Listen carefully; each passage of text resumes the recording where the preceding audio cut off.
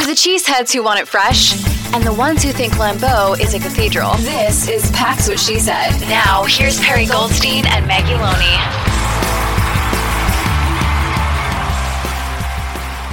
Let's dive in, start with the Cowboys offense and the Packers defense.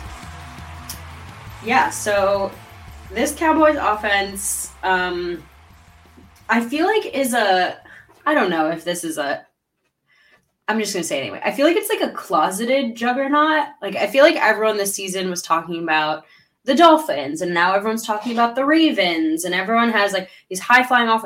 The Cowboys have been scoring points all season. They pulled out ahead of the Eagles. Dak is the only quarterback ahead of Jordan Love to throw more touchdown passes this season. Like, they have some really awesome, kind of scary weapons to contend with. And I feel like their strengths are a little bit to the detriment of the Packers defense. Like, they really match up poorly with the Packers' weaknesses. Their run game is fine. Like, I feel like the Packers, the way the defense has been playing, will be able to handle this Dallas run game. It's the passing offense that should scare you, especially with seeing that Jair is not 100%. The idea of going out there with Carrington Valentine and Corey Ballantyne and Keyshawn Nixon should strike fear into your heart as a Packer fan, because obviously you have CeeDee Lamb, who's one of the best wide receivers in the league. And not just that, but he's incredibly versatile. And you know that they're going to move him around all over the place because he can play anywhere. He can be an X, he can be a Y, he can be a Z, he can be an ABC. But I feel like they're going to move him. Thank you for laughing at that. That's a good one. I feel like they're going to move him in the slot because Dak Prescott loves to throw over the middle of the field. That is where the Packers' weaknesses are right now, especially in coverage, right? Our linebackers in coverage, not what you want. We have seen Quay Walker and Devondre Campbell in coverage on very good wide receivers. We've seen Preston Smith in coverage on wide receivers. It's not great, right? So if I'm Dallas, I'm getting CeeDee in those opportunities because you're winning them 100% of the time. And if I'm Joe Barry, I'm making sure that those don't happen as much as humanly possible. And I think what's so interesting is Matt LaFleur had talked about how he went back and watched last season's game, even though they're very different rosters, to just kind of get some ideas and get some tendencies and things. And Quay Walker did line up against CeeDee Lamb a couple times in that game last season, and it didn't go very well. But yeah, I think the Packers defense was okay with letting CeeDee get some opportunities because of the overall way that they were playing. So I'm curious this time if we'll see like Jair potentially shadowing, because he didn't in 2022, and the Packers obviously still won that game in overtime. But this is a very different Dallas offense, 29.9 points per game. They've scored 30 plus points 10 times this season, 40 plus points 5 times this season. You mentioned it already. They're undefeated at home. They're averaging 37.4 points per game at home this season. Like, we're talking about a total shootout. CeeDee Lamb, 1,700 receiving yards. Jake Ferguson, their tight end, second on the team with like 700. Like, CeeDee's got over 1,000 yards more than the second player on the team on offense. Like, just ridiculous numbers. I'm so glad you brought up Jake Ferguson because he's another like a monster. Right? He's a monster. Dak loves to throw to him. And I think as Packers fans are starting to learn, right, having a big pass-catching tight end is always an amazing mismatch. And it's super fun when it's on your team and not super fun when it's against your defense. Shout out Wisconsin Badgers, Jake Ferguson.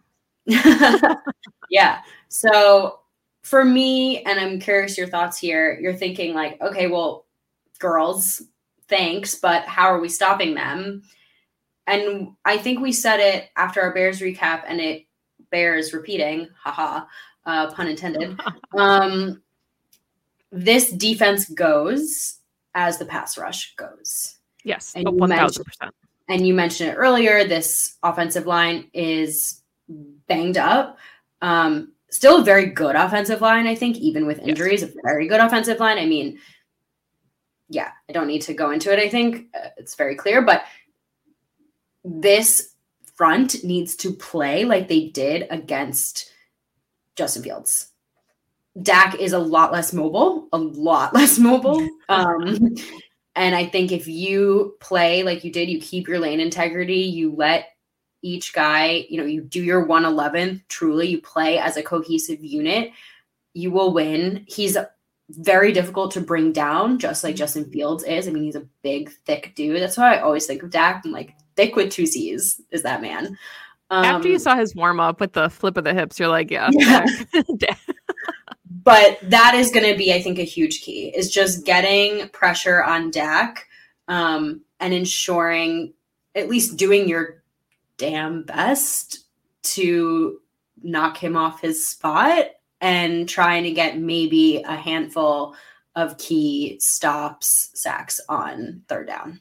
And the thing I think the Packers are going to have to be mindful of here with this Cowboys offense is that Dak has like finally ascended to that upper echelon of quarterbacks that he's been unrattleable this season. And we've seen him get very rattled in games in previous seasons. And, we can talk about the Cowboys playoff record and all of those things, but you can sack him this season and he'll still go up and like next play throw for 40 yards. Like it is hard, even if you back them up and put them into like second and long, third and longs, he's very poised. And he will make plays this year. And that's something that I think is newer to his game, something we haven't seen, earlier on in his career. So that also presents a challenge because that's one of the things we talked about with like a young Packers offense is if you get them off their spot and put them into second and longs, third and longs, it can derail an entire series. And I don't think the Packers are going to have that kind of luck with Dak.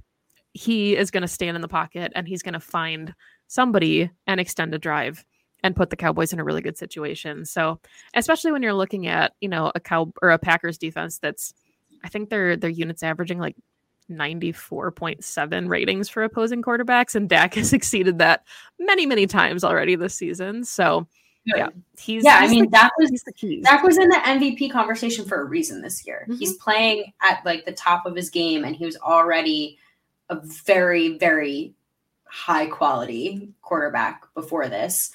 I want to bring up one more thing you brought up pre-show, which I think is really key here, especially for the offense and just in terms of like what this defense is going up against, and that's the kicker.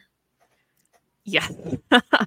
So if Packers fans get a little bit of envy here, understandable. The Dallas Cowboys have Brandon Aubrey as their kicker. He's a rookie new to NFL football this year. But he has just been phenomenal. And I know that, the broadcast joked last week about kind of cursing him because he was undefeated. He didn't miss through 17 weeks. And then he gets into week 18 and he misses 2 field goals. Both of them were between 30 and 39 yards. He is perfect beyond 40 yards. He's got 10 kicks over 50 yards and his long of the season is 60. So one of the things you're thinking about too here is if the Cowboys get to like the 45-yard line, they're probably just trotting out their kicker. Like they really just need to get to midfield and they're probably scoring points. And this is an offense that's already putting up like 35 plus points at home, largely probably because they're kicking field goals from midfield. So that adds another wrinkle to this too, is if the Cowboys can sustain drives and even get into remotely field goal range where they're comfortable taking a shot, their kicker's been pretty damn reliable through for the regular season. And I know he had a couple botched kicks last week, but no, he's playoff ready. Wow. Yeah. And you're thinking about a defense that kind of goes with the bend, don't break and is okay with allowing field goals. Well, I don't know if we're going to see a lot of punts in this game. I will say though, I'm curious your thoughts on this, but I think the Packers win if they hold this team to field goals. Like if you're letting the Cowboys get into scoring range and they're settling for 3, that's the recipe for success. You can give up 3 points. You cannot give up 7 points to this offense. I completely agree with you. I think that, and I think the Packers being the first to score, getting that first lead. And then I think, this might be the nice segue into the flip side of the ball, but getting the early lead and allowing this defense to play with the lead, even if it's 3-0 on that first drive, I think will mean so much more because we see the way they play when it's the opposite. So I'd like to see them get the ball first, if that's at all a possibility. I have no idea. I mean, obviously it's a coin flip, so we literally don't know. But I 100% agree with you. I think holding this offense to field goals is a win for the Joe Barry defense. If the Packers somehow come away, I'll rephrase that. This game to me comes down to the way the Packers defense plays. Mm-hmm. I'm less concerned about the way this offense is going to perform against the Dallas defense, and we're about to talk about it, than I am about the way this defense is going to play against the Cowboys offense. Yeah, and I mean, I think it's kind of cliche at this point to talk about it week after week, but when you have such a young team, one of the keys to success for this Packers defense has been maintaining time of possession. And when the Packers are able to kind of, keep the game in their own hands, keep the ball, long sustained drives, no mistakes, that's the recipe for winning football games. And, we've seen them in opportunities where they've had to go down and score, and they've been able to do that as well. But how do you stop a high-powered offense? You don't give them the football. So the Packers, you want to see this as lopsided as possible when it comes to maintaining time of possession, because if Jordan Love has the ball, that means that Dak Prescott does not have the ball. And then the Packers defense is also resting as well. And I think one of the things here, Dak hasn't thrown too many interceptions this season, but the Packers are like 31st in the league in turnovers. I think they've had 7 interceptions all season, maybe 31st in interceptions, not turnovers, but yeah, just really not taking the ball away. And I think that's a huge thing going into Sunday as well, as if they're able to steal a possession where they don't even have to settle for 3 and just give their offense another shot at the ball, especially if you're talking about like doubling up at halftime, and getting the ball to start second half potentially. These are all ways that I think you mitigate this Cowboys high-powered offense. I think one of like the knocks against Dak historically has been he'll throw you a few. He'll give you one, yeah. Yeah. Is that the case this season? I don't know his touchdown to interception ratio. I know he's throwing a lot of touchdowns. 9 picks, I think. Okay, so he's just having a very clean season. He's having a very good season, yeah. Mm-hmm.